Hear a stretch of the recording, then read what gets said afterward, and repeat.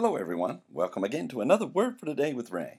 And as usual, before we begin, let's go to the Lord in prayer. Heavenly Father, it's always such a joy to know that we have the privilege of having your Word, of having your presence with us as we read your Word, knowing that you desire to teach us from your Holy Spirit and to guide us into all truth according to your ways and knowledge about you and your Son, Jesus. Today we invite you to be with us and bless us as we read and study together. And we ask these things in Jesus' name. Amen. The title to today's lesson is Giving Thanks and Mentioning in Prayers. And it's taken from the book of Ephesians chapter 1 and verse 16. When Paul the Apostle heard of the Ephesians' faith in the Lord Jesus and love unto all the saints, he shared how he did not cease to give thanks and prayed for them in chapter 1 and verse 16 of his letter, where we read, "Cease not to give thanks for you, making mention of you in my prayers." The verse begins, "Cease not to give thanks for you." Paul began with the words cease not, which means do not desist, is without restraint, leaving off or getting release, to give thanks or being grateful for, and having gratitude towards for you, which refers to the Ephesian church members. Paul did not stop thanking God for the Ephesian church believers.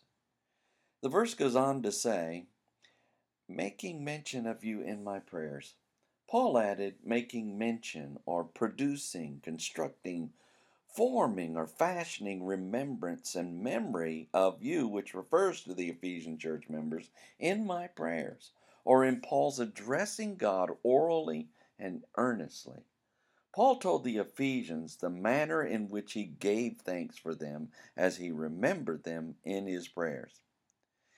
When we think through these words of Paul, we admire his response to the Ephesians' faith and love. He did not stop giving thanks to the Lord for them, nor did he stop praying for them. We should be inspired to do the same for others who have faith and love in the manner the Ephesian church exhibited.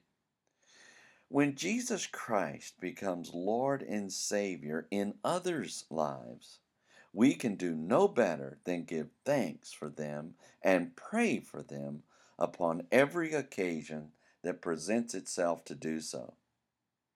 Next time, Paul reveals his prayer for the Ephesians as he asks the Lord to give unto them the spirit of wisdom and revelation in the knowledge of him.